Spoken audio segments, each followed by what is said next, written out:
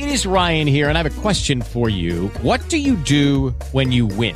Like, are you a fist pumper, a woohooer, a hand clapper, a high fiver? I kind of like the high five, but if you want to hone in on those winning moves, check out Chumba Casino. At ChumbaCasino.com, choose from hundreds of social casino-style games for your chance to redeem serious cash prizes. There are new game releases weekly, plus free daily bonuses. So don't wait. Start having the most fun ever at ChumbaCasino.com. No purchase necessary. VGW. Void where prohibited by law. See terms and conditions. 18+.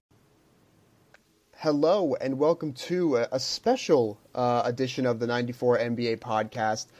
We have a special guest. Obviously, most of you, especially those of you on NBA Twitter, will be familiar with Jackson Frank, probably familiar with his writing on the 76ers for The Athletic or Liberty Ballers, and doing some general NBA writing for the Step Back as well. Jackson, how are you doing tonight? I'm doing pretty well. Just got done watching a really exciting Sixers Jazz game, and obviously there was the Celtics Raptors game too. So I feel like you couldn't really go wrong with whichever early on the West Coast for me, game you picked tonight. So just a really good way to kick off a weekend of basketball. That is true. That's one of the best parts about recording on a Friday night is we usually record right after or sometimes during like some of these great Friday night games. By the way, Corbin, how are you tonight? Oh, I'm good. I'm good. Hanging. Happy to be part of this, monster all-star team-up pod. All right, let's get into this. So we have a special guest, but we're still doing our normal Twitter mailbag segment to start the show. We've got a lot of questions. We're probably not going to get to all of them, but we got some interesting ones, and I'll start off with a question from someone all of us are familiar with, Justin Carter, at JustCarts on Twitter. And he asks, what's the best case scenario for the new look Timberwolves? I guess I'll start off. I think the absolute best case scenario for them moving forward, and I'm kind of focusing on this year specifically, is that you get Karl-Anthony Towns being just a beast on a nightly basis, something that really was kind of not unlocked, whether it was kind of his how uncomfortable he was playing with Jimmy Butler in that situation, his lack of aggression of being the guy. But Butler's gone, and it's his team now. So you get Towns being a beast on a nightly basis. You get Wiggins.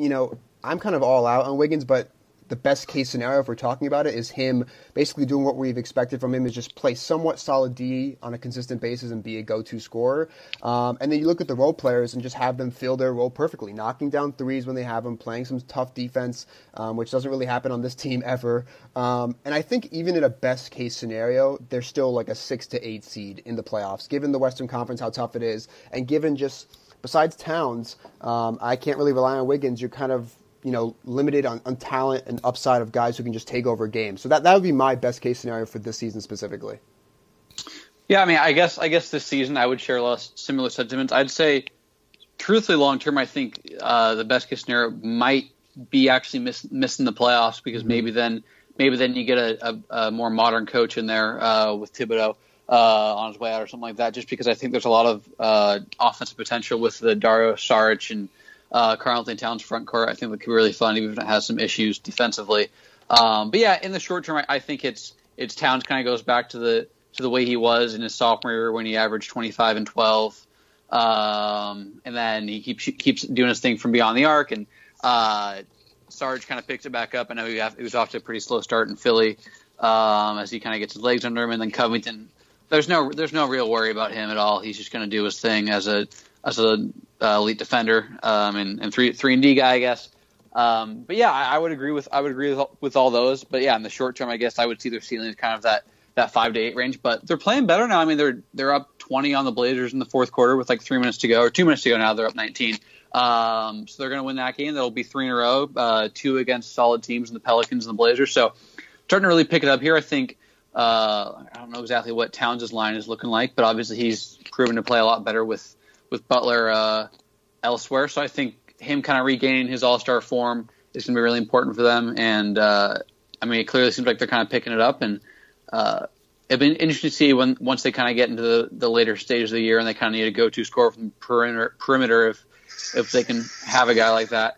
But yeah, like I said, I would agree with all the points you made, and that they're kind of that 5 to 8 range in terms of ceiling. But long term, you kind of hope they find someone who can really unleash the full talents of Towns and Sarge front court. Oh, yeah. I definitely agree with both of you. I think for me, right now, I think I'm more on Eric's side as far as them being more like 6 to 8. I would say just 7 to 8 really, because I just like the strength of the teams out there, and I don't know about the ceiling this year, at least with just Towns and Wiggins. I think there has to be the other third piece there, but I think that if Dario Saric and Robert Covington fit in, they fit in pretty nice the last couple of games. I wish Saric had more of a defined role, and they figured that out with Anthony Tolliver as far as the setting with those two. And I think that really comes down to, as Jackson said, the coaching and probably getting a more modern coach, just a better coach, in that picture. But yeah, Towns has been playing way better. So being the beast on the nightly basis is kind of the name of the game. He hasn't had the most efficient night so far. I mean, he had 14 and 9 so far on 6 of 15 shooting. Yeah. But before that, 3 straight monster games. Against Sacramento, almost a 40 and 19, 25 and 21, a 25 and 16. So basically, just keep doing that. Keep being what we expect from you. And then if Wiggins, who I still have some hope on him. I think if you're an ex-Laker from like 2015 or you're Andrew Wiggins, I'm still on your team. So I mean, if he just stops shooting long twos and just keeps shooting threes, and at least tries to be, if you're going to be even just a scorer and nothing else, be like the best version of that you can be. Don't just be like a scorer who can do some scoring and nothing else. I think if those two figured out that way, then like you said, Jackson, probably 5 to 8. But I'm interested to see if a good coach can kind of unleash and lock into Wiggins like good tendencies. Because I kind of agree with Eric. I'm not super on him ever being something really good, but I think he definitely has some strengths. I mean, he's shooting like 42% from 3, but because he shoots so many long 2 this year, I think I saw that like his true shooting percentage is like 51%, which is just horrid for a guy who's shooting over 40% from 3. So I think if you can find a guy that can kind of tap into Wiggins' full skill set and preach modern basketball, because you look at Budenholzer, I mean, he's kind of transformed the Bucks' offensive shot selection, especially with Chris Middleton, really used to like the mid range, and now he's shooting a lot more threes. So if you can find a coach like that who kind of makes sure that Wiggins shoots a lot more spotted threes and attacks the rim rather than settling for those long twos, maybe we see him become an impact player. But yeah, in the short term, it's going to be tough to really see him provide positive value as long as Thibodeau's there and kind of not really locking in and finding his key role on offense. One thing I have to add about the Timberwolves, it seems like my man Anthony Tolliver, who, if anyone's listened to any episode of this podcast over the past 2 months, knows how much I love Anthony Tolliver. Yeah. It looks like he's out of the rotation, which is really making me sad. I think they should just cut Dieng out of the rotation, play Gibson as the backup 5, with Tolliver at the backup 4, and then move Saric to the 4 in starting lineup. But that's just me, and that's because I want to see Anthony Tolliver, because I actually need his floor spacing. But that's my final thing on the Timberwolves. I have one. I wonder if they're playing Dieng for a little bit to look to move him or something. But yeah, I would agree with that rotation decision to play not Dieng, Gibson at the backup 5, and then let Tolliver get more minutes, because I like him too. But yeah, it was kind of a bummer that he's been a casualty of that trade. But I'll let Corbin speak his truth now. Oh, I was about to just repeat some of what you said for some value. It's like, listen, if he's a sweetener, and I do this weird thing on 2K2 if it's a player I want to get rid of, but I can't find him, I'll just put a lot of minutes and try to make him look really good. And be like, hey, yeah, the contract sucks, but look what he can do in 20 minutes. No, but I really wish they'd put Saric in, as you said, at the 4 alongside Towns. I really think he's a better, or let's say a sneakier passer than people give him credit for, and I think you could do a lot of high-low action with him and Towns as far as being one of the few people on that team aside from Jeff Teague and maybe Rose. I don't even like the way Rose gives the ball to Towns in the post as far as a solid entry pass, And Saric had some – I didn't watch a lot of the 76ers, but I do know from what I did see that when Saric did give the ball to Embiid, it was pretty much a solid, pass from top – you probably know better than me. But it wasn't like a train wreck passing-wise. So yeah, Saric is a good passer. I think it might work off the bench too if they let him kind of run some bench units. He's pretty good from the elbows and stuff with making passes. So I think part of the reason he was moved in Philly just was because he couldn't show his full skill set with a ball dominant distributor like Simmons. But yeah, I think it's going to be an interesting case moving forward for sure. Definitely. All right, so let me see. I think it's my turn for a question now. Eric? Let's do it. All right. I was gonna do a fun. Actually, I'm gonna do a Laker one because that's me. This is from is it Josh? I gotta find the right. 1 second. Freaking out. Okay, no, we're just gonna do a different one. I'll find it when I get the right Twitter handle and give the guy the proper credit. All right, so this is another one from Just Carts because why not? Quick one. We'll kind of breeze through this. Is there anywhere Carmelo Anthony can actually go? China. Average points, be the Stephon Marbury successor. I mean, he could probably average 50 a game there. I mean, he's not going to do it, but I mean, it's China. For me, it's China or retirement. If he's looking to like actually compete on a playoff team, I mean, he has there's no defense. There's no passing anymore. Like he did not pass the ball with the Rockets this season. And his scoring is inefficient. So you combine all those three negatives about his game and what playoff team actually needs that? I mean, teams that need shooting, I feel like could actually get it through someone else that won't like stunt their offense or expect some kind of significant role or just get all the attention around him. Like shooting you can get a little bit easier, and he's not even that good of a shooter anymore. Yeah, that's what I was going to say. The theory of him as a stretch forward can kind of be instant offense is a little more appealing than what you actually see from him. And yeah, the Rockets. Yeah, I mean, I don't have anything against Carmelo, and I think it just gotten to the point where he's just not very good anymore, and that's totally fine. But yeah, part of me just wants to see him find a team and ride out the rest of the year and kind of retire on his own terms. But to his credit, he's tried to adjust in terms of his scoring. He's really reduced his mid-range shots and increased his three-point frequency, but he's just not really the scorer he was even 3 years ago.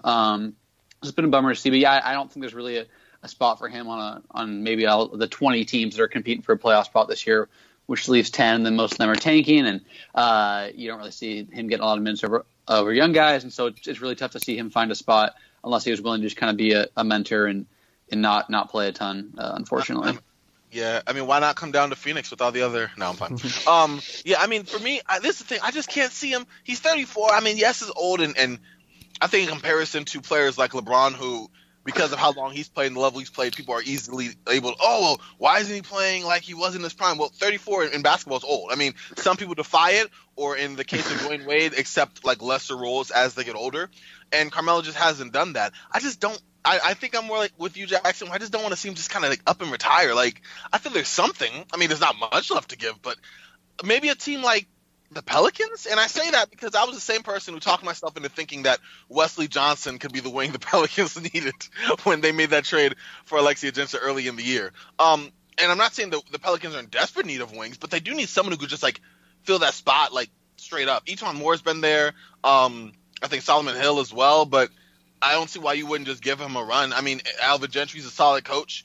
He would give him some, I guess, put him in spots where he could kind of be successful, not really where they have to. He's not joining a scheme that's set up like Houston, where it's like, a straight threes and layups and it kind of goes against him. Like, I think I can see Carmelo Anthony's game fitting in there. Unfortunately, this isn't prime Carmelo Anthony. It's the 2018 version, and that version is not very good. But, I mean, is there any reason why he couldn't fit on that team?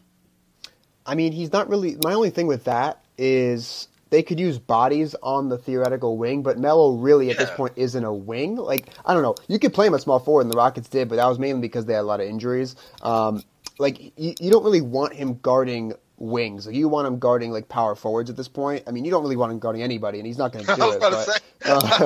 I was like, I mean, it would – I guess, like, if you had to, force me to choose a playoff team – that could actually get go for Carmelo Anthony, I guess I would put the Pelicans in that group. But theoretically, if I were the Pelicans, I just wouldn't, because he's not going to play any defense and he really can't guard wings. And they've got enough big guys in the front court.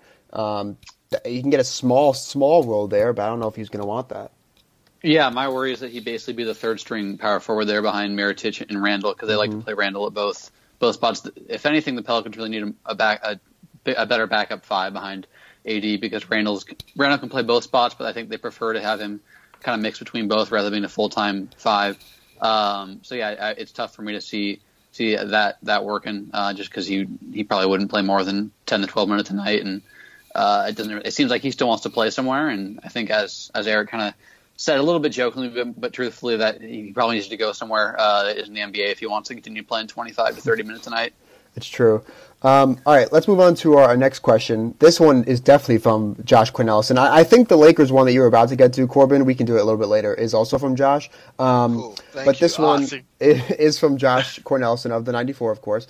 He asked, out of Memphis, Sacramento, and the Clippers, who is more likely to make the playoffs? I'll let one of you take it first. Ooh, that's tough. I have to throw out Sacramento.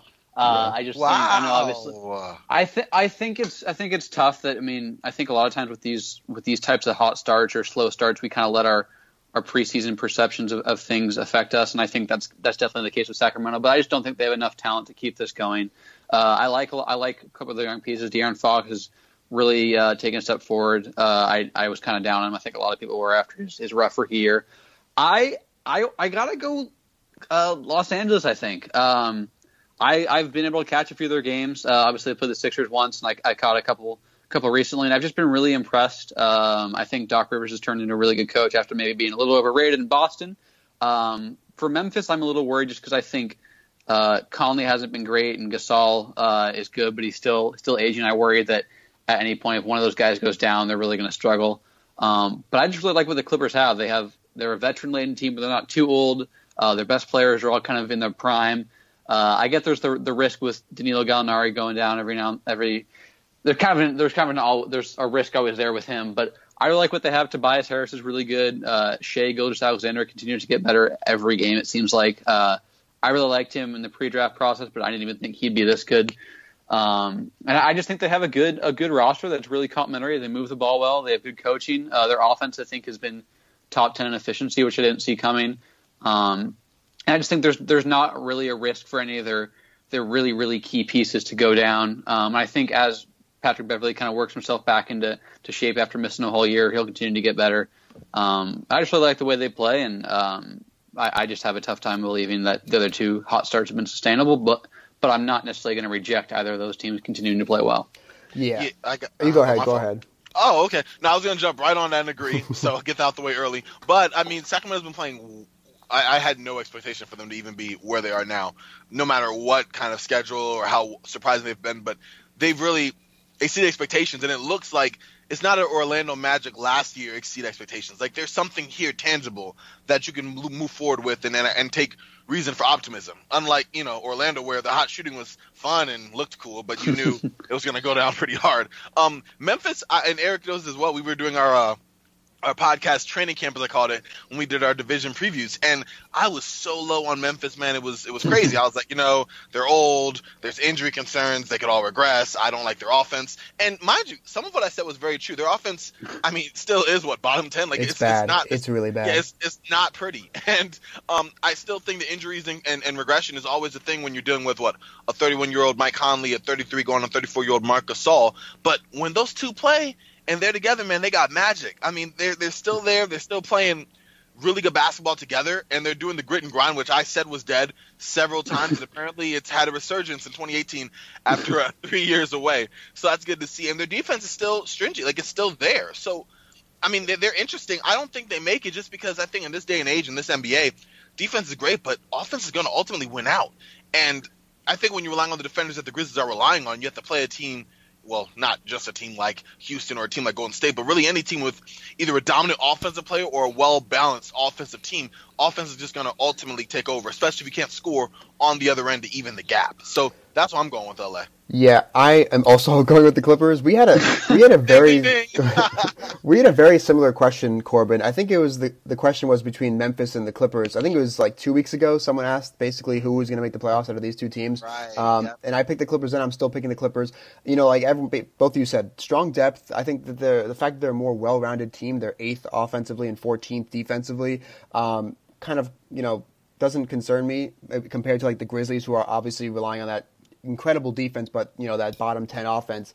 And like you said, it's really interesting because offense is king in today's NBA. It's what everyone says, and this Grizzlies team is like going completely against that. So I'm really interested to see just basically how far an elite defense can carry you, in the regular season, and if they make the playoffs, how far you can make it in the playoffs. But just this stat that I saw in an article from The Ringer today, when the Grizzlies starting five, which is Gasol, Conley, a rejuvenated Garrett Temple, Kyle Anderson, and Jaren Jackson Jr., when those five have shared the floor, they have scored 91.5 points per 100 possessions. Wow.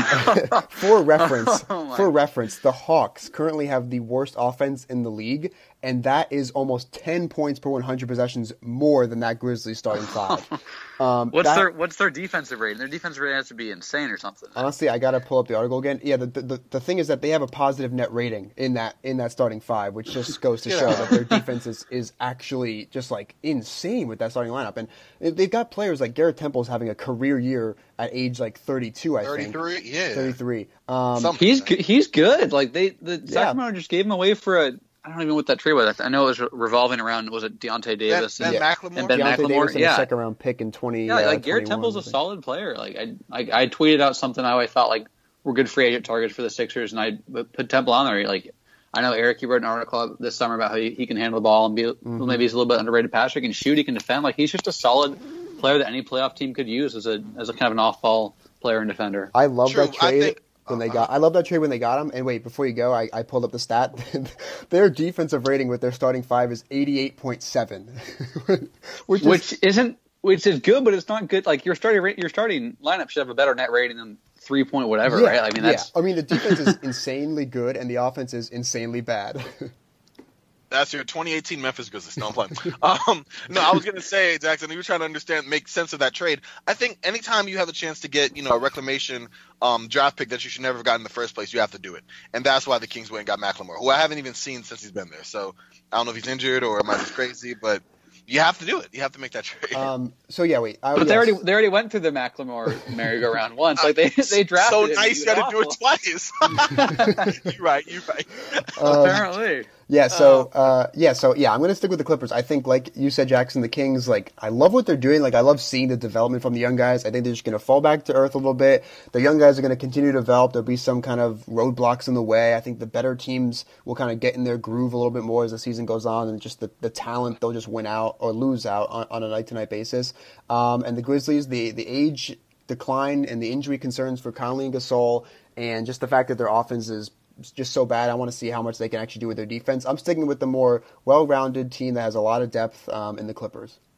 I think the Clippers have the best coach of the three, too. I know I'm not a huge fan of Yeager or Bickerstaff, and I think, as I said earlier, Rivers is proven himself to be pretty good, especially after last year when they were in the playoff hunt for most of the year. So, yeah, I think all those factors plus just having a better coach generally kind of gives a team an edge.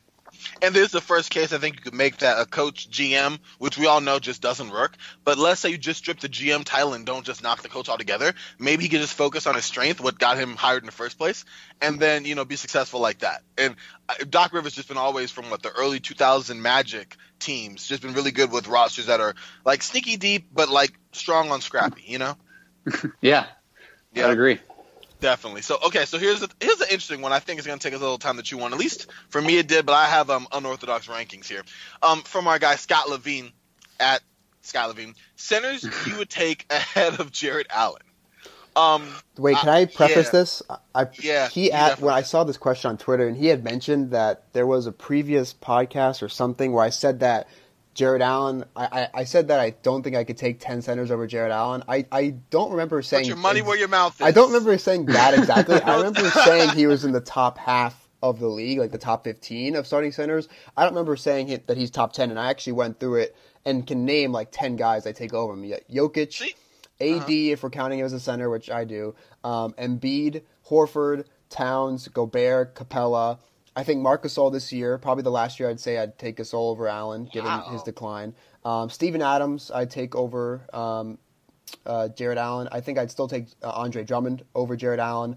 And then it gets to like this really tough group. And I was going to say, I think Drummond might be the inflection point for me, just off the top of my head. Because the next couple guys I came up with was basically Allen, Nurkic, Miles Turner's been disappointing. DeAndre Jordan, Hassan Whiteside, and Jonas Valanciunas. Like that, I feel like is like the next group. And honestly, JaVale McGee. Hello. Listen, got to give him some credit for this year at least. But honestly, Allen and Drummond to me is as close to a toss-up as it can get. I'm fine if people put Drummond over Allen. I think I probably might have him just like the slightest edge over Allen, but it kind of like interchangeable there. I think Allen is basically right.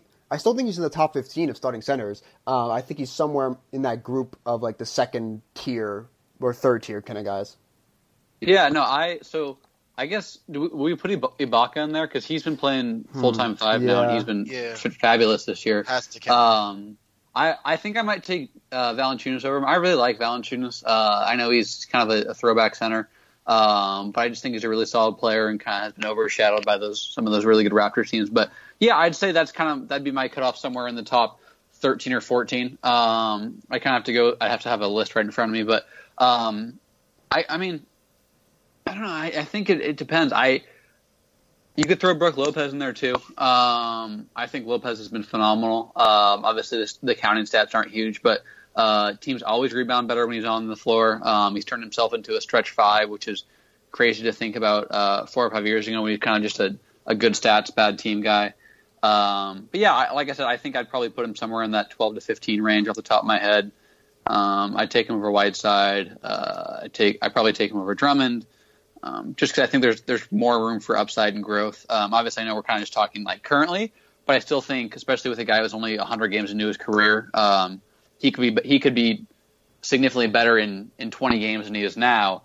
Whereas Drummond, we kind of know what he is: limited defender, really good rebounder, pretty good passer, and not a lot outside of that. So yeah, it's tough for me to. I would agree with all the ones you said, and then Drummond would kind of be the spot for me. Drummond, Lopez, that kind of area would be where I really start to have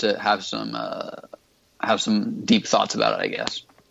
Yeah, again, I mean, I hate being third, come right behind and agreeing with both of you guys, but I would have to do that. I mean, I would take him probably over he'd probably be in the middle because I'm thinking of like other centers who haven't been named, like Nikola Vucevic or Dwight Howard, but no Dwight Howard. Listen, I said Dwight Howard, I immediately went, so I get it. I think I would still take Vooch over him. Vooch is really good. I was about to say, I don't think he gets enough credit just playing in Orlando. Yeah, I mean, I've watched both Sixers Magic game this year, and he's killed the Sixers both times, so he's awesome. I know a lot of people have been saying it, but it'd be fun to see him get on a good team. But on an unrelated note, the Magic are eighth in the East. I know it's early, but they're 7 and 8, and they've been playing better. So maybe he'll get to play the playoffs this year. Probably not, because the Wizards and Heat will figure it out. But anyways, back to Jared Allen. I mean, go ahead. No, I was gonna say, yeah, it's a question. He's gonna grow a lot into it. And what's funny, I do think I remember you saying something oddly similar, Eric, but I have to listen to the old podcast to make sure. You didn't say it in exactly that lingo. I'm not going to say like word for word, but it was something, because I remember thinking, that's interesting, but I think you were just kind of generalizing. You know what I mean? Like, he would be in the top half of centers or something like that. But I think I said I said he's close to the top 10 already. I think it was sometime in the off season. Yeah, you probably got hyped up. You got too hyped up. Listen, I mean, the other thing about Jared Allen is that, like, he gets a smaller role for the most part than the bunch of other guys that you named. Like, he's playing a career high minutes. It's 26 per game this year. Last year, he only played 20 minutes per game. So, I mean, I want to see when he gets to 30 minutes per game and see what he can do there. But I think I definitely have him in the top half of starting centers in the league. And I think by this time next year, he might be in the top 10. I mean, he's got that Capella-like game where he's just basically focusing on defending the rim and running the rim himself and setting screens and getting alley-oops and getting, putbacks on the offensive end. So, I mean, that's pretty valuable, especially if the team is set up like the Nets are, like the Rockets are, with a lot of ball handlers and space in the floor and just jacking up the threes and, getting all the space for their shooters. So I think he's got a lot of value. He's got potential. I want to see what the Nets do building around him and Karis LeVert and everything like that and see how big his role can get moving forward. But I think he's close to the top 10. He's definitely in the upper half for me. Yeah, I was going to say, unlike a lot of young guys, he's not really a feature part of the Nets offense, which is predicated on guards and shooting, which you mentioned. But yeah, I really like him. I'm curious to kind of see how he can evolve as kind of a shot creator. I think he's a pretty solid passer, especially on the roll. He's averaging 2.4 assists per 36 minutes, which is double what he averaged last year, 1.2. And his assist rate is basically double last year. So yeah, I really like what he's doing, and he's doing all that, as you said, kind of just an ancillary piece in Brooklyn. All right, let's move on to another question. This is from @report_court from Twitter. And they ask, which current 3 seed, when he asked this was Pacers and Trailblazers, in their respective conferences, has the better shot at remaining in the top 4 by the end of the season? Who wants to I don't know first? if the Blazers are there anymore, just because they got spanked tonight by the Wolves. Yeah, but that's true. They are still there. Excuse me. I'm just checking. Yeah, they are. They're half a game up on the Clippers and Thunder, and all of a sudden the Thunder are playing well again after they're going 4-0. I'm just about to say it.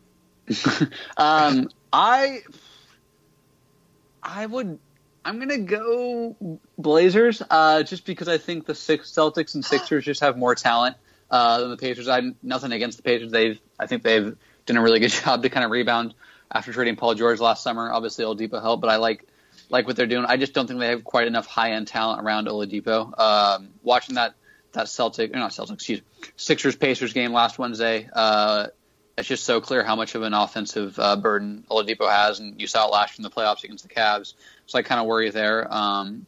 Whereas with the Blazers, I think the 3 seed is kind of up for grabs. I think there's maybe some teams that have a better chance, like the Jazz and the Thunder, like Corbin was saying. But I don't think it's totally outlandish to think that Lillard keeps doing his thing. McCollum keeps balling out. I think McCollum's stats haven't been great overall this year, and maybe he kind of finds his rhythm. I just think it's more likely that the Blazers are legit as a 3 seed than the Pacers, because I think there's not quite enough talent for the Pacers to kind of keep doing what they're doing. And plus, I think Stevens and Brown are better coaches than McMillan, whereas I think Stotts is arguably I don't think he's as good as Snyder, but I think he's better than Donovan and is one of the better coaches in the West. Obviously, I might be a little biased because the Blazers are my team, but I just have a tough time seeing the Pacers beat the Celtics, Sixers, or Bucks, any of those 3.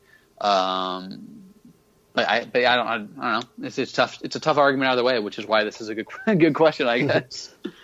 Yeah. Shout out to @report_court. That was a tough one. And I said that because I wasn't going to answer. No. I think I was going to try to make a case for Indiana, but I really just can't do it because you're right. If you line them up, matchup man for man against Toronto, Milwaukee, Boston, I don't see it. I mean, maybe they have Milwaukee system is too good, and Giannis is it'd have to be the Blazers because at least there's a lot more like an unsettling kind of nature as far as those teams that could be there, and the Trailblazers are a solid enough team that they could hold off, and stick around the top 4. Where, I mean, the Pacers are as solid a 5 as there is. Like, wow, that's it. That's all I got. Yeah. Yeah, I mean, I don't have much to add. I mean, I also am taking the Blazers. You guys pretty much said everything that I had. Sixers talent, I think will win out over them over the course of the season. The Celtics will overtake them. I just think the top 4 in some order will be Raptors, Bucks, Celtics, and Sixers, and the Pacers can be a close 5th, but I don't think they'll be in the top 4. Meanwhile, the Blazers, they've been a very good regular season team, for a while. They've got the recipe to win a lot of regular season games, and they're playing well, and they're led by 2 top guards and 1 alpha scorer to kind of take over and close games for them, which is very good in the regular season. So I'm taking the Blazers. Well, they were playing well. Now they've gotten their butts kicked in back-to-back games. But I don't know if this is good or not. But they have the Wizards on Sunday, and the Wizards got their butts kicked by the Nets tonight at home. So, but they are also one of they were the when the Wizards were 1-7 or whatever, 1-8. They were the only win they had was against the Blazers at home. So I don't know if that's a good game for them. But Wizards and Knicks coming up, so hopefully they can kind of right the ship for my sake. Because then they have the Bucks and Warriors on tap, and I don't know what I would do if they were 10-9 after being 10-3. But yeah, I think we're all kind of in agreement that there's just too much talent in the East for the Pacers to secure a top 3 seed. When have we ever said in a long time too much talent in the East? I'm sorry, like pause. That's we have to take a moment and appreciate that. Right. Too much talent in the top 5. Top 8, then it's like you're gonna have like a 38 win team in the 7th seed, and they're going to get absolutely destroyed by the Celtics or the Bucks or the Raptors, whoever gets that 2nd seed or whatever. But yeah, top 5 is looking really good this year. It's fun. Oh yeah, for real. All right, so you got to help me out here, Eric. This was probably, I think, from Josh too. I should have done a better job labeling this. Do any of this rookie class stand out as long-term solutions to their respective teams? I can't remember who this question is from at all. Okay, so I'm not the only one slide. Okay, good. We're good. Okay, hey, whoever you are, man, we appreciate you. We got your question out here. I am going to say the first 5, I'm going to say 5. First 5 is pretty good. I've been big on DeAndre Ayton since before draft, saying he's better than Doncic, even though I now want to just take that back. However, while slightly doing that, I still want to keep pumping him up because I was so in this corner before. I got to stay the course. I think he's the perfect guy for Phoenix. I mean, they still need so much other, places to fill as far as position of need is concerned. Basically everywhere but shooting guard and center. But I think with those 2 years set, and he's had solid enough counting stats. Definitely defensively needs to put a lot of work in, but I don't think as much as he's been just being slammed all over Twitter for. Like, there's been a few. I mean, there's not a few plays. There's more than a few plays where he's not there. But I think he's a rookie big man. They don't just come ready-made with defense there. They kind of grow with that. So I think he'll fill in as he plays more. But I like that. I still like that pick for Phoenix. I'm just gonna stop. Corbin, what about Shea Gilgeous-Alexander? Is he a guy you think could see, right? That's how insane this rookie class is. You got a guy who was drafted 11th. That's true. Okay, as long as we agree that maybe Colin Sexton wasn't the pick for Cleveland. Right. Yeah. I can't sleep on him. He's been literally the best. Yeah, you're right. That's a good point. Great point. It's a good question because there's a lot of guys you can just give praise to. But yeah, I would agree that, I think Ayton obviously hasn't been great defensively, but I haven't checked in a while, but last time I did check, I know Phoenix have been a lot better with him on the court. He's averaging like 16 and 10 and 2.5 on 63% true shooting, which is just kind of nutty for a team that's lacking a primary facilitator. But yeah, I would still go Ayton. I would go Bagley's interesting. I think a lot of people that most of us interact with on NBA Twitter have all kind of been low on Bagley. I don't know if he's a long-term solution. I think he's an NBA player. I will say that. I think he is a guy who can bring you energy and kind of just score in transition and do stuff like that and run pick and rolls. But I don't know if he's a guy in 4 years that we're looking back on who's a second-time All-Star for the Kings. So I would have a little bit of hesitancy there. But so I'm trying to pull up the NBA draft list because, like I said, I don't want to forget someone that I like Shea Gilgeous-Alexander. How about Bamba? Anything about Bamba? Oh, sorry, my bad. No, you're good. Obviously Doncic, Jaren Jackson, Trae Young, I would all give them. I would all say they're going to be cornerstones for a while. Bamba's interesting. He's got a long way to go, but I think he's shown some flashes. I don't think I would feel comfortable saying he's a long-term solution. I think there's a lot of upside there, but there's also a lot of room for growth with that upside. Wendell Carter Jr., I've been singing his praises since May, and I think he's been nothing short of phenomenal, especially defensively. On also a team that doesn't have a great primary facilitator. And then I think Mikal Bridges is a guy who I don't think he's ever going to be the star, but he wasn't really drafted to be that.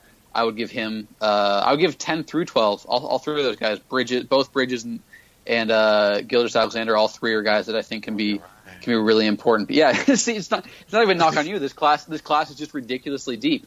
And we haven't even seen two of the top 16 picks yet in Porter Jr. and Zaire Smith.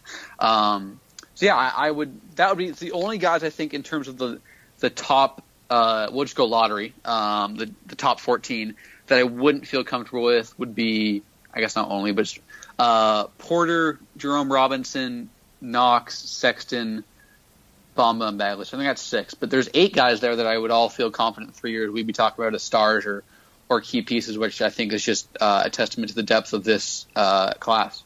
Yeah, I'm right there with you. I think, and the question, long-term solution, like the solution doesn't have to be the guy. Like it can be a key six man or a key, starter that's just like a role player that's like playing like 30 plus minutes a game but isn't like the guy. And I think you've got a good amount of star level guys in this draft. And then, as you go down throughout the lottery, basically all the guys you mentioned have that, the potential to at least be solutions as like role players or 6 men or just key guys, 3-and-D wings and things like that. So, for the most part, I think what you said, I think out of the top 5, Bagley would be the guy that I'm kind of questioning. Ayton, I think, he fills that big man void in Phoenix. I think Trae obviously is the, leader of this Hawks rebuild. The team is, they're planning to build a team around him. Jaren Jackson Jr. is in this weird situation where, as of right now, he's a solid support player, and then he's kind of the big man of the future after Gasol basically retires or leaves after probably next season. Doncic, obviously lead playmaker and scorer for the Mavs team that needs the creation, and he's kind of quickly overtaken, Dennis Smith Jr. in terms of like the potential and, why people are watching the Mavs. And then, like you said, you go down towards the end of the lottery, you got these guys that, probably aren't going to be stars, but are going to be, I think, solutions like the role player solutions, which every team needs to have.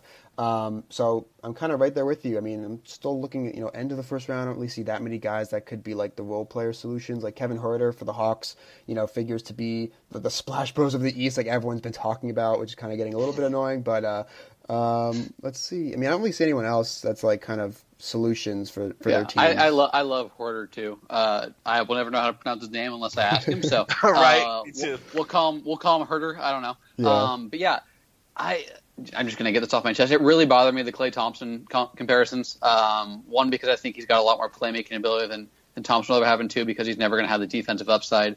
I just feel like people saw him and looked at and saw a guy who could shoot the ball really well and was playing next to a guy who drew comparisons to Steph Curry and just called him Klay Thompson.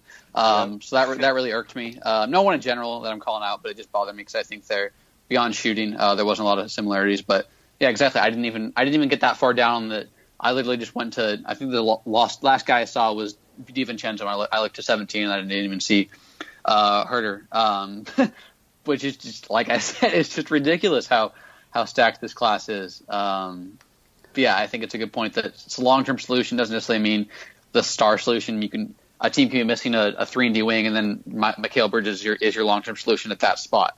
Mm-hmm. But yeah, it's been tough because I want to watch all these different rookies, and I clearly can't do that all the time. Like right now Wendell Carter Jr. is playing, and apparently he's playing well, and it's like so you want to just catch all these different guys that are making an impact on their team. Yeah, what you're missing in that Bulls game is that Justin Holiday hit 6 threes in the first half. I saw that. All right, yeah. The other Holiday. Yes. I think, all right, we've hit on, I think, a good amount of the questions. So I think we'll wrap up the mailbag and we'll move on to, not really a mailbag, but it's going to be a question game of buy or sell. I came up with a decent amount of topics. I'm just going to throw them out to you guys and see if you guys are buying or selling this. So the first one, the Rockets will be a top 3 seed in the West this season. Are you buying or selling that? I'm putting all my money down on all of it. All my money. I don't know how much money I have in my bank account right now, but I'm putting all of it down. Wow. I tweeted about this a little bit last night after they beat the Warriors, obviously without Curry, but they're 6-3 with Chris Paul and James Harden both on the floor, and without a third complimentary ball handler, that offense is just so stagnant when one of those guys isn't on the floor. And so when in those games they've missed them, they just haven't looked good. And I just felt like there was just some confirmation bias with them. We all knew they were going to regress, and so when they were off to bad stuff, like, oh, look, they're not even good. And it's like they have 2 top 10 players, top 15, if whatever you want to call Chris Paul. And I just think now that they're healthy, they're finding their stride.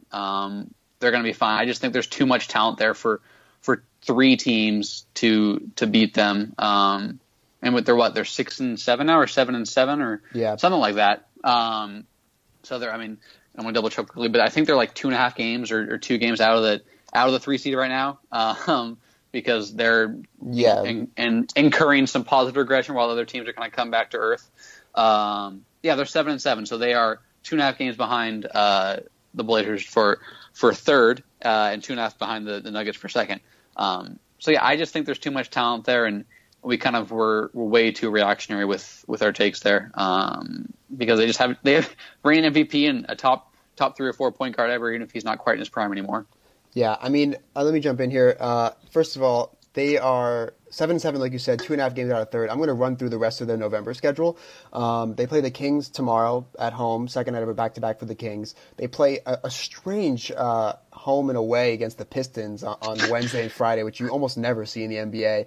Then they play the Cavs, the Wizards, the Mavericks, and the Spurs, and then December 1st is the Bulls. They could honestly win all of those games. I'm not saying they're going to, but those are all very winnable games if they keep playing the way they have in the past week. Like you said, I'm also buying this, and I'm definitely buying this if they, all the reports are that Daryl Morey is still working to make some kind of addition, and I think if they get another wing that can hit threes and play some solid defense, like I'm going all in on this. I think they could honestly go back to the 2nd seed if they add someone to this rotation. But Like you said, I mean, with this current rotation, they got rid of Melo. It's a really short rotation. They're still kind of missing a couple of guys like Nene and Brandon Knight who could take a couple of minutes here and there. They really just need Harden and Paul to be on their games, pretty much every night. And the national media, which even people on NBA Twitter have not talked about how bad Eric Gordon has been to start this year. Like, he just came around a little bit the past couple of nights, but he was one of the worst players in the league, like, over the first couple of weeks. And it happened to coincide with Harden missing time, Paul being suspended, James Ennis missing time, and a particularly hard start to the schedule, a hard start to the season schedule-wise. I think Gordon, obviously, unless he just completely falls off a cliff, is going to start shooting better. They'll get Nene and Knight back, which will at least help limit the minutes for the other key guys. And I think their shooting is going to normalize. They're still shooting, well below they did last year. I think Harden and CP3 still have a little bit more to get into their groove. And if they add another wing, I think they're very well back on that kind of 50 to 55 win pace. And if they add somebody else, I think they could be the second seed. But even then, I'm still buying they'll be a top 3 seed. And I know Corbin has been very low on the Rockets since the start of the season. Oh my goodness, I've been That's fair. That's fair. If you're low on them from the start, no issue. But there was the people that were like, oh no, they're not any good. And it's like, all right. But anyways, I'll let Corbin on the floor. No, I appreciate you giving me some credit there. Thank you. I'm trying to stay loyal to my takes. I really thought I was a maverick in saying that, Ariza and Bob Mute were going to have so much more of an impact. And mind you, Bob Mute barely playing and Ariza just wasting away in Phoenix have done a little change how I feel in that sense, even though I knew, let's say 6 games in that, okay, maybe that wasn't the most accurate of opinions. But, yeah, I'm going to have to begrudgingly also buy. I mean, even as slow as the Rockets have started, when they play to their full potential. So when as you guys already pointed out, Eric Gordon just comes back from what has to be a career worst shooting slump for him. I can't think of anything in recent memory has been. I'm not recent memory, but just as far back as I can remember, Eric Gordon just shooting this bad from the field. Paul was playing well before he even got suspended because some people talking about early decline for him. Well, maybe I explore the more colorful circles of NBA Twitter, but I did hear that a little bit, and I was like, that's not true. Yeah, if they're playing on their best every night, they get some healthy people back.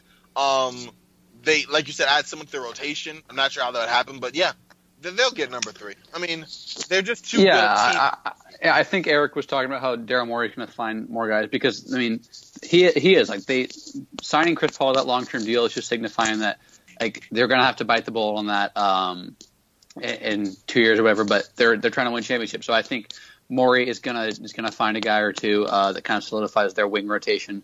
But yeah, I just thought there were just some weird takes. I just feel like everyone saw it. Harden's off to a slow start and like, oh yeah, like he's out of shape, like he's fat, like we saw him partying over the summer. It's like, newsflash, like your favorite player parties too. Like we just see it because he lives in a big market. Like I'm sorry.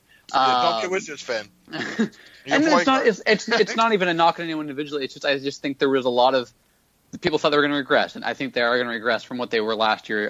Best team in the league net rating wise, and they're the best regular season team, and potentially Chris Paul hamstring away from winning the title. But I just thought we saw them at 2-7 or whatever they were, and we're like, well, they're not good anymore. And it's like, well, I mean, they're not good. Like I just don't understand. It was just a weird sequence. Yeah, I don't think they're going to be as good as they were last year, obviously, unless they add some high-end wing depth.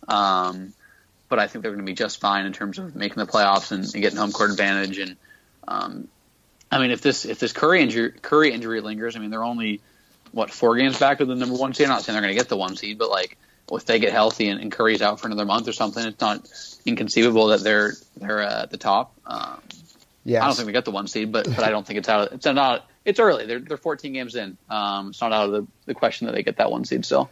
Yeah, spoiler alert for everybody. It's really hard to win, 60, especially 65 games in back-to-back seasons when you make the conference finals and play 7-game series. Like they were going to regress no matter what. And I thought they were going to win upper 50s. They could still do that, but I mean, people like acting like they were, evaluating them as a 65-win team. It's just so hard to win that kind of amount of games, back-to-back years. Yeah, all right. So that's all right. We're all buying. Wow, I want to see how many more we agree on. We're so good, man. We're so good. Let's see. Do we have any money left at this point? I mean, like, apparently I put all mine down on that take, so I might have to sell this next one. Yeah, Jackson. I mean, I'll be broke if you mention a Laker question. All right, next one. Wizards, going to another slow-starting, disappointing team in the East. The Wizards will be a top 6 seed. Buy or sell? I'll let Corbin take this one first. Ooh, I'm gonna say take my money.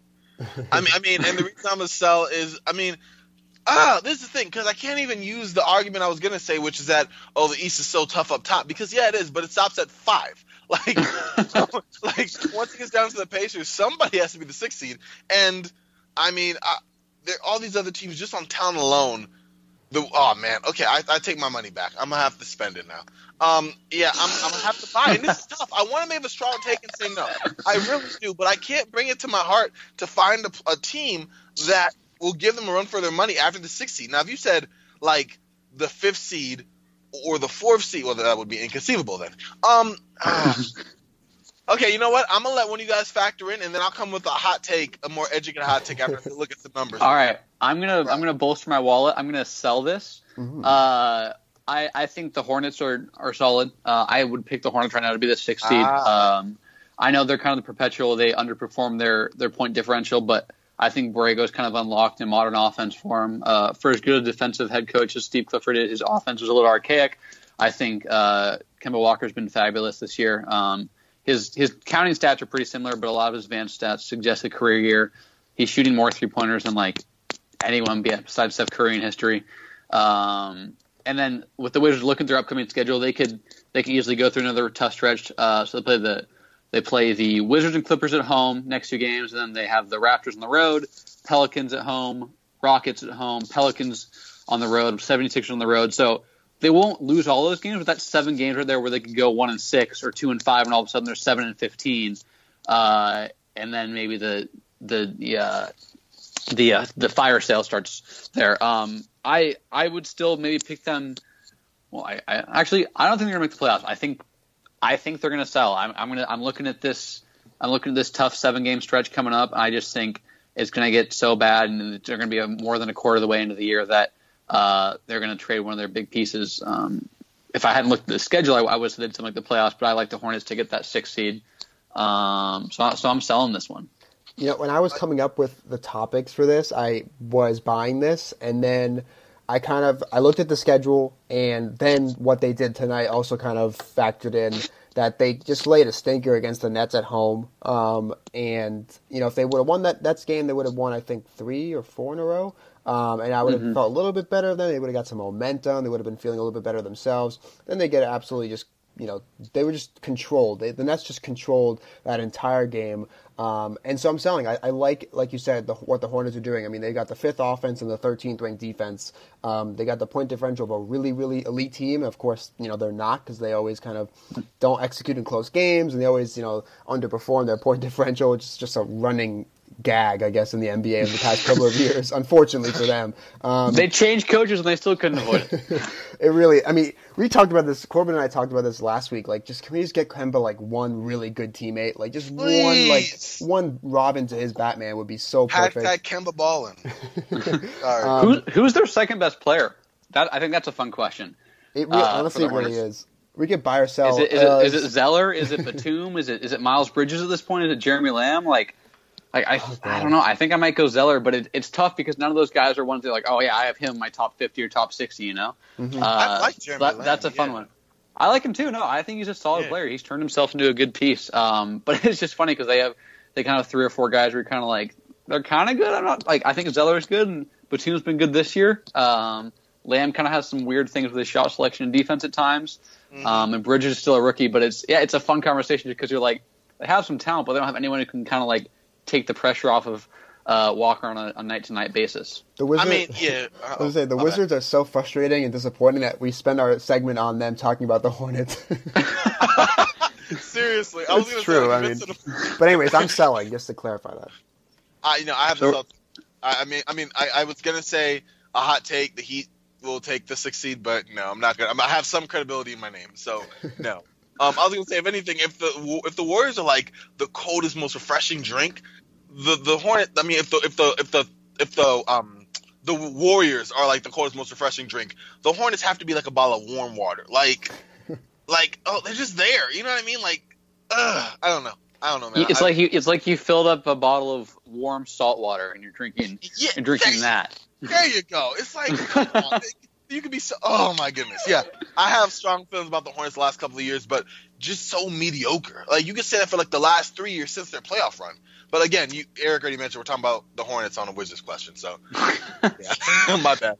All right, yeah. So we're all selling Wizards will be a top 6 seed, and we'll move on to go to the doldrums of the NBA. And this next one, the Suns will have the worst record in the league. I'm selling on this, even though I came up with it, but I'm selling on it. But I think it's gonna be close because on the one hand, I mean, I definitely think like you. Just given their propensity for just like the inconsistent effort and the blowouts, they could honestly finish with the worst record in the league. But I just think the Cavs, one, they're terrible, but two, they're going to sell off some of their vets. I mean, hopefully they will moving forward. And then the Hawks, like they're so in on the rebuild that it's going to be really ugly, and they could honestly just end up finishing with the worst record. I definitely think it's Cavs, Suns, and Hawks in the bottom 3 in some order, but I think I'd go with the Cavs with the absolute worst record in the league. Yeah, I am going to sell that as well. I think I don't think the Cavs are good coaching or good talent. Whereas I think Phoenix has, I think Igor Kokoshkov, I think I said his name right. I might not have. Yeah, I think so. I hope so. Anyway, I think they have some talent there. I think it's just taking time for them to kind of buy into his system. I think I read a report or a story that said they're just kind of struggling to kind of get guys to buy in and kind of adjust to this new system. So I think they're going to figure it out a little bit. They have talent. Obviously, like I said, I don't think Cleveland has anywhere close to the same talent. Like if this was a 7-game series, I'd still take the Suns in 5. I don't know how that ended up in a 7-game series. And then with Atlanta, yeah, I mean, they're definitely a team who's really embracing the tank, but I really like Lloyd Pierce. They've been fun to watch when I've caught a few of their games this year. They have their offense is snappy. They move the ball a lot. Their big thing is they just turn the ball over a ton because they're a young team. But yeah, I would put my money down on Cleveland being the worst team. So I'm going to sell Phoenix ending with the worst record. I think they'll be a little bit better than what we've seen so far. I'm gonna do different and just say I'm gonna buy it. And the reason I'm gonna buy it is because I think if the Cavs sell off some vets, then they will get worse, or they'll be worse. They're already worse in my opinion, just on how they play. But at the same time, I think there's some pieces. I'm not gonna say key pieces, but maybe you could move Trevor Ariza. Maybe he'll get bought out. Maybe Ryan Anderson's kind of stuck there. I think that the Suns can let go of some of their veterans, and I think if you take their 5 and the Cavs 5, minus any swing players, like just who they have moving forward. No, I can't even make an argument for this. I'm just going to take them to be contrary, okay? Yeah, because I really can't. Like, I'm trying to find, like, even with the Suns, I like DeAndre Ayton. I like Mikal Bridges. I like Devin Booker. Do I think, as the old NBA adage goes, are they ready to win? No, but, like, I mean, they have more talent than the Cavs. If you took away all the veterans, you just had, Colin Sexton, Larry Nance Jr., Jordan Clarkson. I mean, they're still a bad team. I just think I'm going to put some respect on Cleveland's name and say that the Suns, they're used to losing. It's just in their culture, and that even if the Cavs sell some pieces, I still think Phoenix will find a way, like they did against that Boston game, to just choke down the stretch. Now, wait a minute. The Cavs, without LeBron, they are well accustomed to losing. Yes, but it's a different iteration of that. Remember, this is the squad that joined LeBron. Remember when LeBron mentioned with the squad? It's the same people. Like, nothing's changed, except LeBron's gone. So I think that they have more potential to win. I don't know. They're more win ready. I will not push back against Phoenix losing the most games. There's just something off about them there. Yeah, I mean, thank you. Ryan Anderson wasn't good for a top 3 team in the league, but he's still a whatever player. Now he's turned into an awful player, whereas Ariza was a key piece on that Houston team, Trevor Ariza. Now he's just turned into not good at all. And you look at a guy like Alex Len, who was just up and down a ton in Phoenix, and he's been fine in Atlanta. Look at Tyson Chandler. Yeah, exactly. So yeah, there's just something weird going on there in terms of their culture and their organization. So I could totally see them, despite the good talent, and they play in the West, which is tougher than the East. And I guess you could also point to the fact that Atlanta's playing without John Collins, who might be their best player, and obviously he'll help them a little bit too. So yeah, I mean, no issue with picking Phoenix to lose the most games this year. I have two theories on that, Jackson, on why Phoenix is just players act so weird when they're there and when they leave. First off, Robert Sarver, I think something from management down, top down, the culture is set there and it permeates, down to the players. Second thing, the heat out here is crazy. This is coming from someone who is living in Phoenix right now. It's cooler now, but it's something about this weather. Players just come here to just lose all their talent, aka like the monsters in Space Jam. All right, so let's move on. It's enough negativity, I guess, and we'll move on to our next take, I guess, and that is that one of Kevin Durant or Draymond Green will not be on the Warriors next season. Are you guys buying or selling this? I buy it. I think there's too much smoke with this whole Kevin Durant has a foot already up the door. Not in terms of his play and whatnot, but there's just too much going on there that I think he's probably going to move elsewhere. I think there's kind of been a plan in place. Get that three-peat, get your rings, and move on to kind of be the man again somewhere. And it could be both. Reading that piece from Marcus Thompson a couple nights ago, it seems like there's some serious disconnect between Draymond and the organization nowadays. Obviously, he's been huge for them, but that's a clear signal siding with Durant by suspending Draymond for a game. And obviously the quote came out yesterday with Chris Haynes of Yahoo Sports. It seemed like Draymond kind of crossed the line. I was in the camp that I didn't think calling him that name was an issue, but then kind of saying you are one is more of an issue for me. Are we allowed to cuss on this pod? Absolutely. Okay. I think saying you're a bitch is the big issue there. It happens all the time. You call each other names, but you can say you're a bitch or screw you and stuff like that. But once you kind of say you're a bitch, I think there's a little bit of a line that's crossed. So I think there's definitely been a fractured relationship between Draymond and the organization, and it just seems like KD kind of wants to get his rings, play for a really good team, and move elsewhere after the season. So I don't know if I think both guys are going to be gone after the year, but I'm pretty confident KD will be elsewhere. Corbin, you buying this? No? All right. Anyways, I'm buying this. Wait. Oh. Okay, go ahead. No, I was muted, man. That's so crazy. I don't know how that happened. I'm sorry. I was going to say you had no thoughts at all. I was like... I've been talking for the last 30 seconds. I'm like, can y'all hear me? Whoop. Okay. No. Wow. I was saying that, I'm broke because I feel the same way. I feel like one of them have to leave. It's not going to be both, in my opinion. But it's KD. Jared Jack already said he's going to LA. Like man at his word. Jared Jack, former Trailblazer, great. There you go. No, but it's already been said. I mean, his brother's been making a lot of noise behind the scenes. I think he said something on Instagram. He said something again after the incident with Draymond. That disconnect is very much there. And I feel if all the players there, you would ask who would leave after a three-peat in this. Well, Kevin Durant would. I don't think he's gotten the validation that he thought he would get from winning. Here's a hypothetical. Who would leave after you're up 3-1 in the Western Conference Finals against a 73-9 team? Oh, because that same guy would leave a team after the three-peat. I'm not even against KD, but we've seen that he's going to do what he wants. He's like, kind of a. I'm playing now. I do what I want. Yeah. I'm kidding. No, I love that clip from that first year after KD left. Russ just jamming on the bench there. But I just think we've seen that KD is going to be kind of a free spirit and do what he thinks is best for his own career. And if he thinks kind of being the man and get an MVP or something like that is best for his legacy, more power to him. So I just think we've seen that the smart decision, or the best decision that we maybe think for KD is not always what he agrees with. So he's a tough guy to gauge, but there's been a lot of reports that it seems like he's on his way out, and I tend to buy a lot of these reports. I mean, Marcus Thompson said he thinks he's out, and Thompson's probably the most plugged-in guy to the Warriors that we have. You make a case for Haynes or something, but Chris Haynes. But I think Thompson probably takes a cake there for kind of being the most plugged-in beat reporter for the Warriors.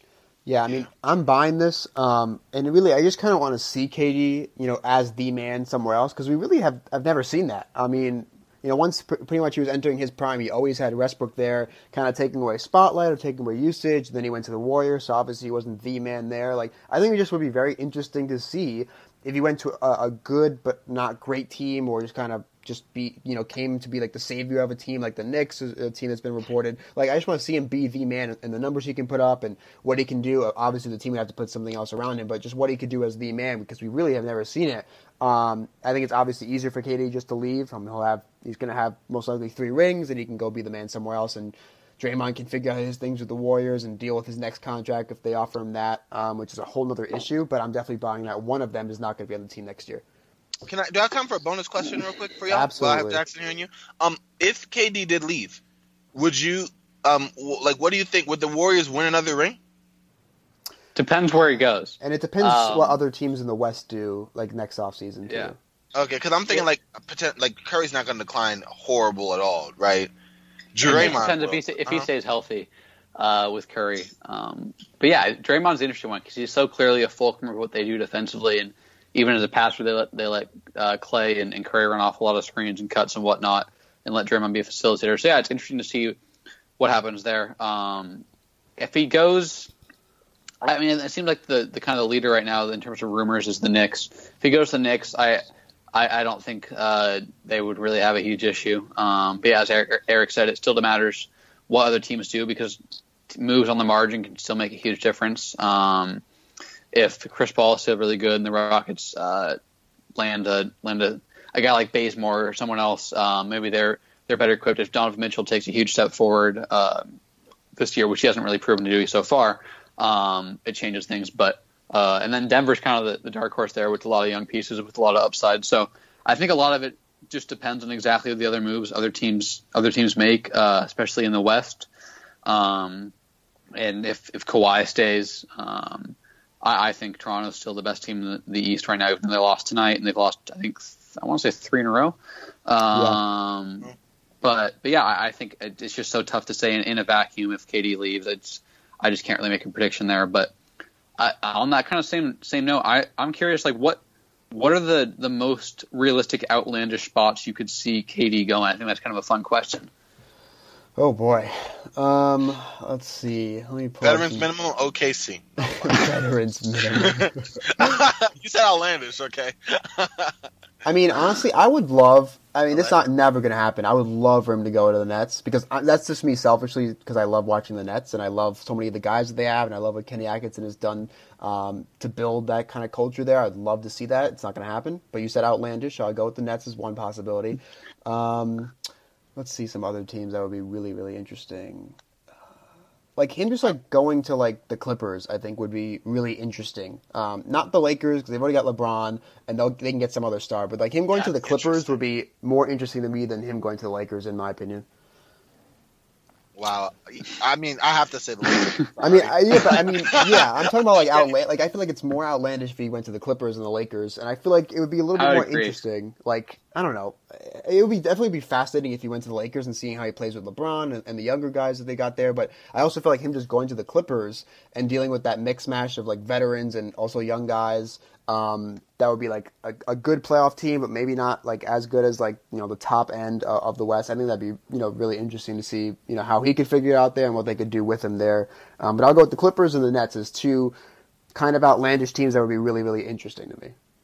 Yeah, let's throw them in Denver. Let's do it. Oh, that would be just beautiful, but the Nuggets decline Millsap's team option. I think they would have a lot. I think because Millsap's deal is worth north of $30 million. Fit him in right at the 3. Do his thing. That'd be fun. Dream. That'd be basketball heaven.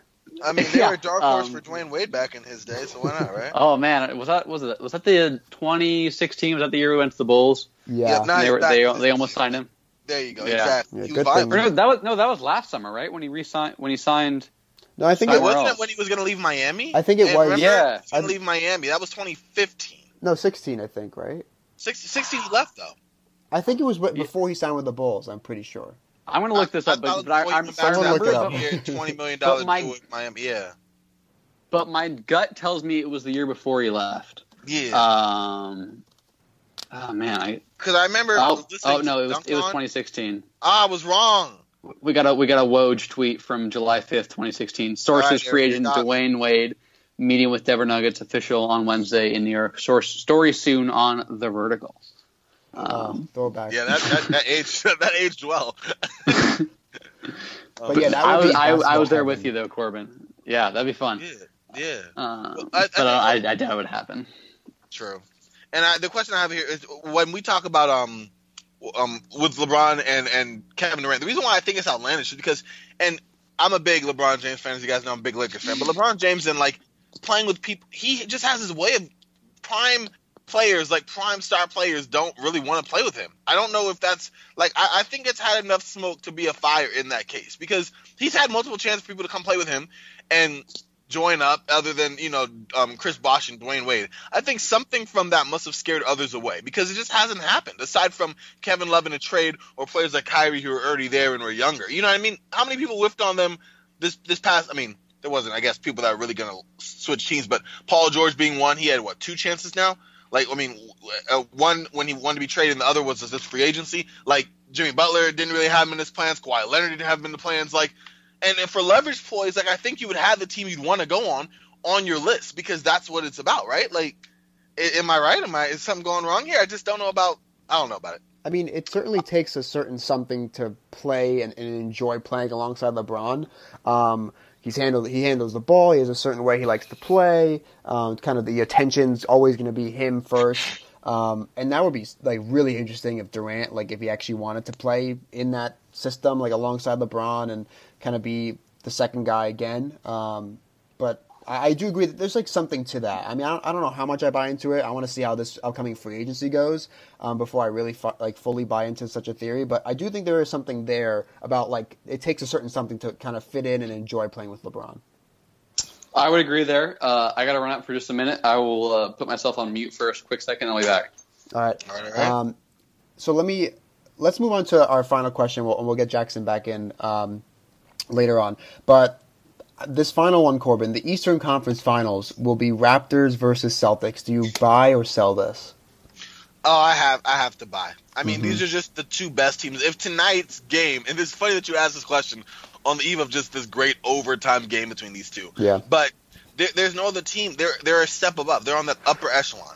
And then after that, you can kind of disseminate between the Bucks and the 76ers and then Indiana and the chips fall where they may from there. But these 2 teams, especially when they're playing just the way that they do at their best, I can't see another team even at their peak. Give me Milwaukee with all their three-point prowess and Philadelphia finding the big 3 all working together. They're just not another team I think that can match up with these 2 in terms of just, I don't know, play style, executed, Yeah, I mean, I think, like you said, I think when it's all said and done, these are the 2 best teams in the East. And I feel like, most importantly, they're going to execute when they need to, come playoff time. I love what the Bucks are doing with their more modern style of play, but a couple of things about the Bucks to watch over the course of the regular season, then of course, something that could, creep up in the playoffs is that they turn the ball over a pretty good amount, which is not good. They don't create that many turnovers on defense, which is not good, and they also give up a lot of three-pointers. According to Cleaning the Glass, they're 29th in the league in opponents' three-point attempt rate.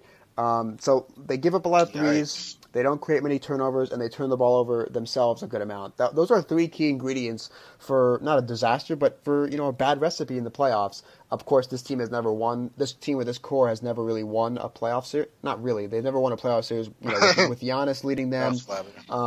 I want to see. I think that Budenholzer. They should be, if not a top 3 seed or top 4 seed, they should have home court advantage. They will be favored in the first round. I want to see, with this more modern style of play, a better coach in Budenholzer, a little bit more personnel changes. I want to see how well they can do in the playoffs. I do have concerns about how well Lopez and Ilyasova can hold up come playoff time when other teams are going small and switching and everything like that. And then you look at the Sixers, who obviously have a lot of top talent, but I think that really good defenses like the Raptors and Celtics can defend them well. I mean, even before they got Jimmy Butler, the Celtics, almost every time they played them, last year's playoff series, the first game of the season, they just provided such a blueprint for how to defend the Sixers so well. I think a team like the Raptors could also do that, especially when you given the lack of shooting and depth that the Sixers have. And obviously we have to wait and see what other kind of subsequent moves they make over the course of the season to add more shooting, to add more depth that could help them in the playoffs. I mean, Bellinelli and Ilyasova were pretty big for them in last year's playoffs, and they were pickups on the buyout market last season. So we have to wait. But at this point in time, Raptors and Celtics, I think, are the best 2 teams, and they also are the teams that I have the most faith in to execute when they need to down the stretch. They're not really that easy to defend. compared to a team like the Sixers. And I think that the Bucks, while everyone's been kind of fawning over their hot start, more modern style of play, unlocking Giannis, more threes, etc. I do think that there are things underneath that could, create some problems for them come playoff time. Yeah, I have to agree with you on all accounts. That was a thorough breakdown. But that Eastern Conference Finals, when it does happen, if both teams are healthy, man, I'd pay good money to see that on TV. I mean, or like the second round back, series too. But yeah, Jackson, yes. The question, by the way, if you missed that, is that the Eastern Conference Finals will be Raptors Celtics, buy or sell? As of now, I have to buy. I heard everything Eric said, and I think all valid points. I do think that the Sixers are going to find a trade or two to solidify some shooting and wing depth. But yeah, as currently constructed, I have a tough time picking against those two teams. I think the Sixers are going to be really interesting to watch because they've been so reluctant to run a lot of pick and rolls and stuff with just because they haven't really had a guy who's been able to create off the bounce and hit a bunch of pull-up jumpers and stuff. So we saw a little bit more of that tonight with Butler. He definitely took more of a primary role against Orlando. He kind of just picked his spots when to score. So I'm interested to see there. I think if they can kind of make it work with those three guys. Right now it's kind of a your turn, my turn thing with Embiid, Simmons, and Butler kind of picking their spots. So I think if they can find a way to run more sets that kind of feature all of those guys at once, that's going to be really important. We saw more of it tonight. They ran a lot of dribble handoffs between Butler and Simmons, have Simmons roll the basket and stuff. But yeah, as of now, I think the Celtics and Raptors are still the best two teams. But I do think as the year goes on, the Sixers are going to improve with kind of the fit and the dynamic of Butler.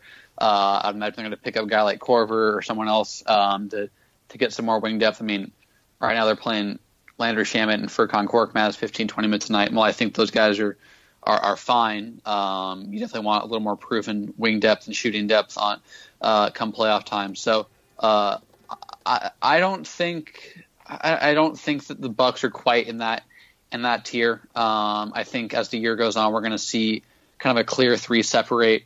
Nothing against the Bucks; they've been fabulous. They're clearly improved from last year, but I don't think there's quite enough high-end talent to kind of compete, especially in a system kind of like Budenholzer where you move the ball a lot, and Giannis is a guy who can get you a bucket, but he's not a guy who can drain a bunch of threes and pull up jumpers and stuff. So I think they're still a team that could be a 3 or a 4 seed, but I think right now we have the Raptors and Celtics top 2, and as Jimmy Butler kind of gets more integrated, we'll see the Celtics. Geez, not the Celtics. The 76ers. The Celtics almost traded for Butler like 70,000 times. I think as Butler gets more integrated into the Sixers and Brett Brown kind of changes his offense a little bit and whatnot, then we'll see them kind of improve. But right now, I think it's tough to pick against that Eastern Conference Finals prediction. All right, that finishes up our buy or sell, and that will wrap up our podcast. Just before everyone goes, I have to update our hashtag Randall watch. Of course. Julius Randle is now 8 of 28 on threes this season. That's 28.5%. Not what you want to see, but again, he's starting to shoot them a little bit more, so that's a good thing. But of course, we have to keep you posted on hashtag Randall watch.